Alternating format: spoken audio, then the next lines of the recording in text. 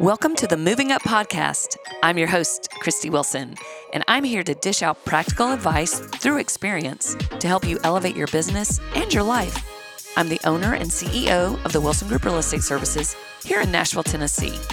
We're going to be covering a variety of topics in real estate, and you'll also be hearing from expert leaders in the personal development and entrepreneurship communities. So pull up a seat because we're about to have a lot of fun.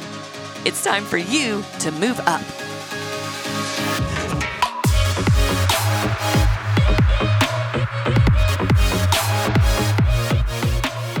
Hey, Heather. Hey, Christy, how are you? I'm wonderful. How are you today? Doing well. I thought we would talk today about expectations. Let's talk about it. Okay, so expectations are everywhere. We have expectations not only at work, but, with our significant others, spouses, kids, colleagues, employees. They're everywhere, and people have them on us. So narrowing it down, I think today's conversation would be great to talk about expectations for buyers and sellers, and then as realtors in the industry, expectations with each other and what makes sense, what doesn't make sense. Sounds good. So in the world of real estate, I am going to look back, I don't know, Heather, maybe 10, 12 years ago during the recession. Back at that time, many of us who were in the business were carrying probably 30 to 40 listings at any given time. It was very different back then. And there was a lot of expectations for someone to sell your house in a market where things weren't selling. And you kept your houses on the market for months. And so one thing about expectations is you have to communicate. Communication is the key. I agree. In all of that. And back then, I created a communication log, really, which gave me something to talk about to my sellers every week because it was so difficult because nothing was happening. Right. And so many realtors have had to deal with a seller's expectation because they've had a bad experience in the past with realtors where they say, why am I paying a realtor so much? Because all they do is stick a sign in the yard. Then they go away until they get a contract. Right. And I can say this, at the Wilson Group Real Estate Services, that is not how we operate No. at all. I know this for a fact because I train our agents. We underpromise and overdeliver. And clear, concise communication is critical in managing the expectation. I can say that in the training that I received many years ago at the Wilson Group when I first started was going through the list of the touch points. Mm-hmm. So that was so important to hear. In a transaction, there's about 80 different times at minimum that you're going to be communicating, contacting, relaying information back and forth. That's right. 80. And actually, I taught a class on that. I thought it was 80 and it ended up being like 104. I mean, the list just keeps growing, especially in this frenetic market that we're in. But managing that expectation where you do underpromise and overdeliver and follow a checklist of things when you're working with your seller to make sure, and I've already said this, that they're communicating with and that you are as transparent as you can be in what you're doing for your client, right? So, down to letting them know when the sign goes in the yard, when the lockbox goes on the door, what happens after that? How are they going to be notified of all showings? These are all very basic things that every realtor should be doing, right? But then once there's showings, how often are you going to give them feedback? Is it going to be immediate? Are you going to communicate with them once a week? And the market itself also dictates a lot of times how you're going to communicate and what that expectation will look like. But you really shoot yourself in the foot if you come out the gate telling your sellers you're going to do all of these things and then you don't. And if you're not calling or communicating with your client and they call you first, guess what? You lose.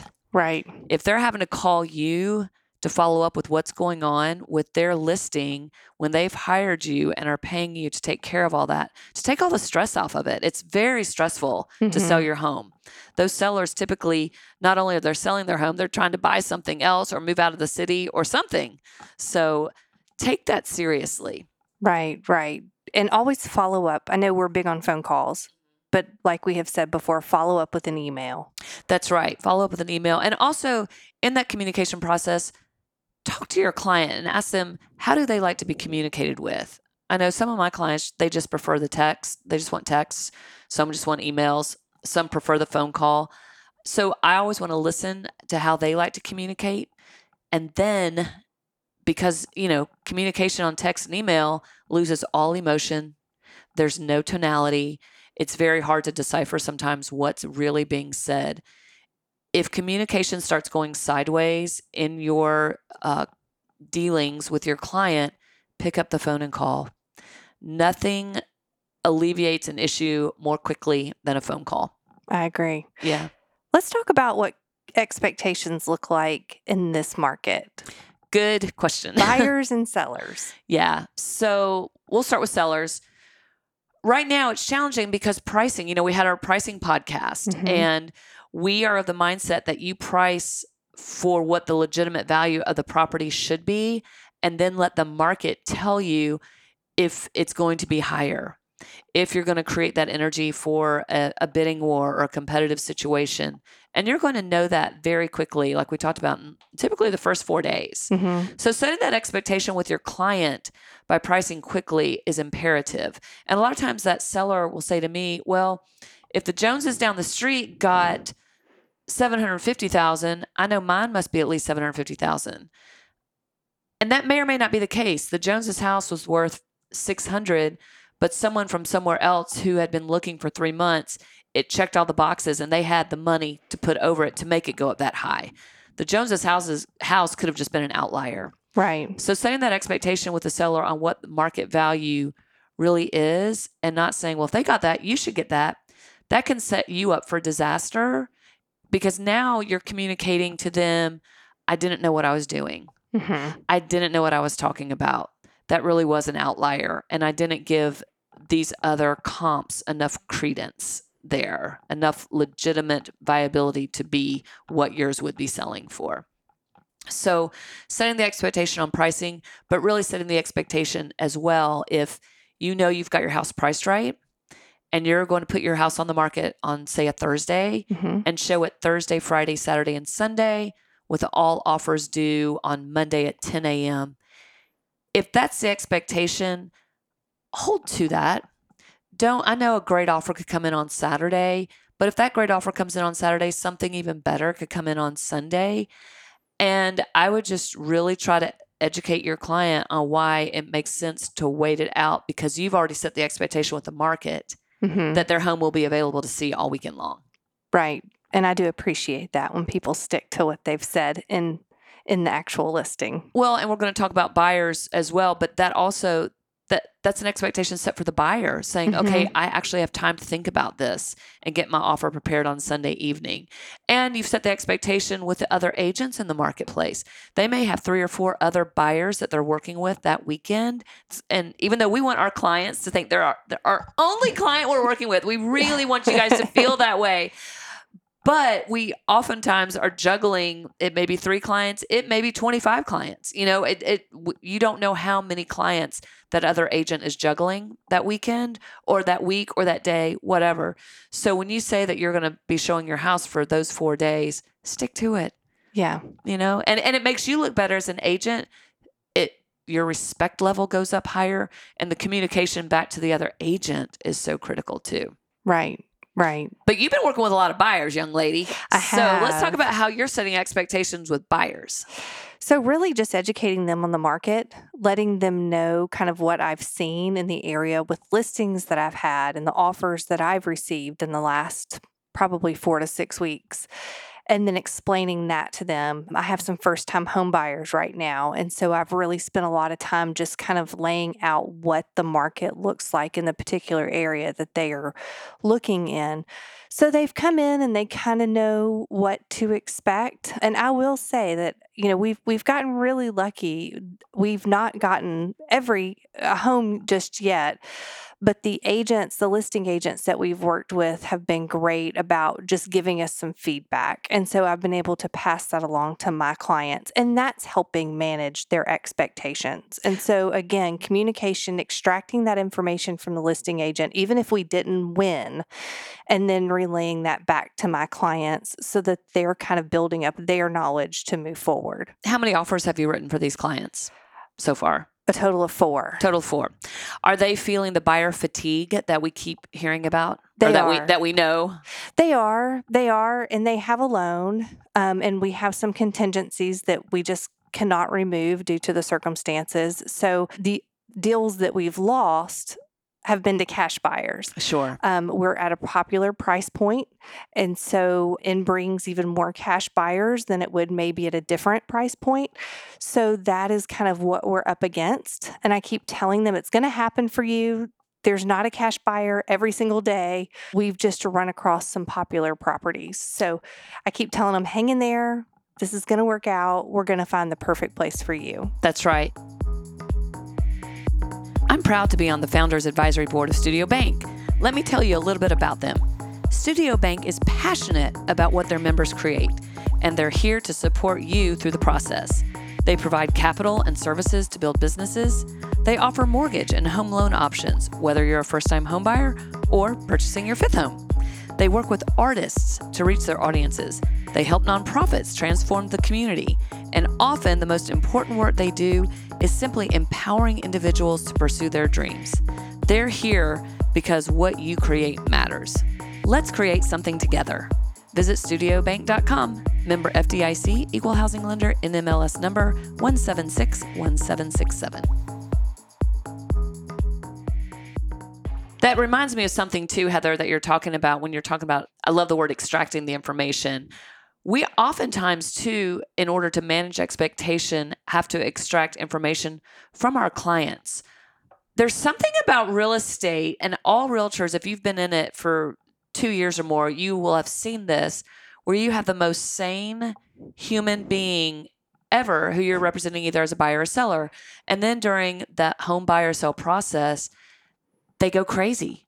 And I get it. It's you take your biggest purchase you'll probably ever make. So there's a lot of money. You're trying to balance logic and emotion because there's a lot of emotion that goes on in a home purchase. That's not investment property. That's a purchase for your home. And then the stress of moving and all the changes that come along with that. And it's like you put those 3 elements in a mason jar and you shake it up and nothing can come out but crazy. Yeah. Just the craziness comes out. I've seen it time and time again. So in the management of the expectation, a good realtor will understand that your client has so much going on. Yeah. And it's so critical for us to be able to identify what's causing the crazy for them and help soothe that. Mm-hmm. I know I've had clients break down in tears and you get down, you start peeling the skin back on the onion and you realize what the trigger is, what that stress overload is. And that helps us so much as agents to be able to soothe them and help reassure them or provide them guidance that perhaps we missed and didn't give to them. Right. So this is on expectation, but in order to maintain proper expectations, we really have to listen. Yes, that's what I was going to say about buyers. I feel like the longer I've been in this, the less talking I do and the more listening. That's right. Because the questions I ask, they'll give me answers, but it's when I really let them just talk that I really get the answers and I get the reasoning behind it. And sometimes when you listen to the full story, it may lead you in a different direction with how you help them. It's amazing too how the real story finally comes out. Mm-hmm. I'm working with some folks right now, and every time we get together, we haven't listed their home yet, but there's just another snippet and then another snippet. I'm going, okay, this is all starting to make sense. And that's another thing. When you go in to list a home cold, it's a referral. They don't know you yet. You really do have to build up that trust and make sure that they know that you're a safe place, that everything they tell you is confidential, and you truly, truly, truly have their best interest at heart. You want a successful transaction for them to be as low stress, the classic, you want to get them the most money in the least amount of time with the least amount of hassle. That is true. Yeah. That is 100% true. But our clients have to help us too. And so we have to be excellent listeners to be able to get that intel. I agree. Let's talk about expectations working with other agents. I know we touched on that a few minutes ago when we talked about if you say you're going to collect offers on Sunday evening with a response on Monday, hold to that. But what are some expectations between cooperating agents? So, as many people know, usually what we see is a buyer's agent representing the buyer and a listing agent representing the seller. And we work together for a successful closing for our clients. And I used to think this was just common sense stuff, but apparently it's not anymore. Returning a phone call, returning a text, returning an email, communicating with the other agent. Look, guys, I know you're all busy. We're all busy. The market is crazy, but you're never too busy to respond to a text to say, I'll get back to you later this evening.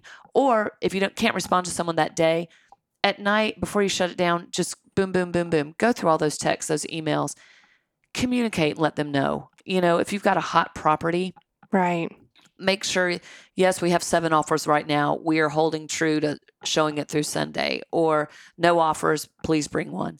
It's just, it benefits your client. And the expectation of the client is that you're communicating with the other agent. So then there's that piece where you go under contract. And then sometimes agents go MIA. They're totally missing in action, and you're trying desperately to keep the deal together. But let's say I'm representing the seller and the buyer's agent.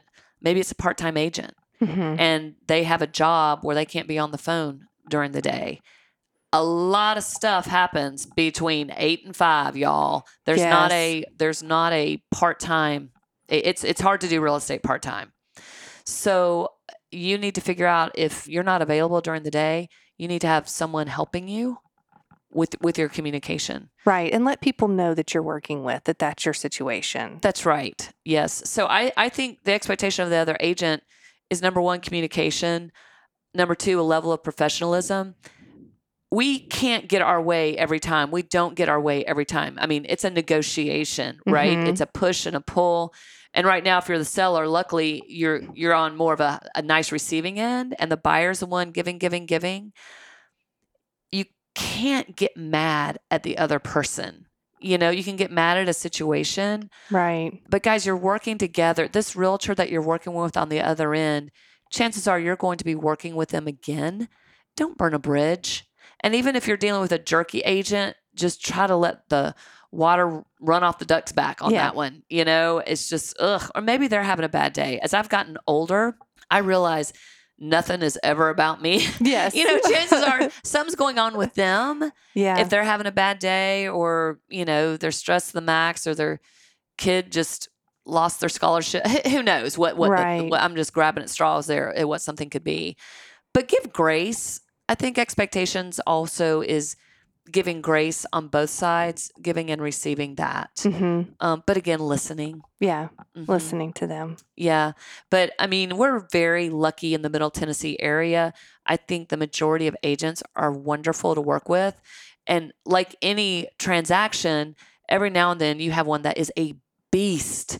You're just going, oh my God, how did I get into this? Right? Right. But of the 5% of transactions, the other 95% are awesome. Yeah. And the other agents are awesome. So it's hard sometimes just to be thinking about your positive transactions when you're engrossed in that negative transaction. Sure. A good friend of mine used to always say that thousands and thousands of planes take off and land every day safely. But when there's one plane that doesn't, and it just like consumes everything, It right? does. And it's just like that in real estate transactions. I agree. Well, this was great. Yeah. This So was really good. I live and breathe expectations just in every part of my life, as you do too, Heather. I mean, you're a mother of 4, for goodness sakes, and dogs. Yes. And probably, are there cats and squirrels in the house too? One cat. One cat. Okay. I love Heather Warmbroad. So I think 3 critical things on expectation always is to underpromise and overdeliver. Yes. Clear communication, and not only clear communication, but understand and abide by how your client likes to communicate. But if it starts going off the rails, if they're a texter or a emailer only, pick up the phone and have a conversation. You got to get it back on the rails. And the only way you can do that is either an eyeball to eyeball conversation, or a phone conversation. And then lastly, listen. Dig deeper if you have to dig deeper. Peel back the skin of the onion. Find out what the underlying trigger or thing is if you don't feel like the expectations are being met.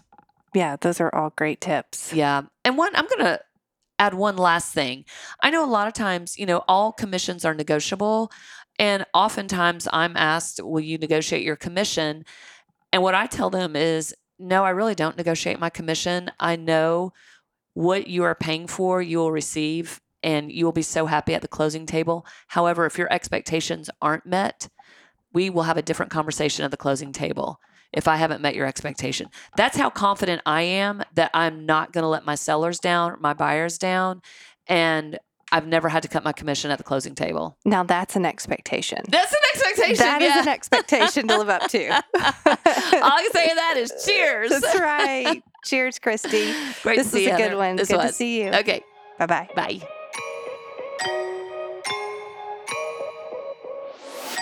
The Wilson Group Property Management Services specializes in managing your properties, including multifamily units and small commercial. We provide 2 levels of service: full property management, which takes all the stress and hassle off of you, or tenant placement only, where we find the tenant and you, the owner, self-manage. Visit our website today at wilsongrouprealestate.com and click Rent to learn more. Hey there, we hope you enjoyed this episode. Be sure to snap a screenshot of your podcast app on your phone, post it to your Instagram stories, and tag @MovingUpPodcast, and let us know your favorite takeaway from this episode.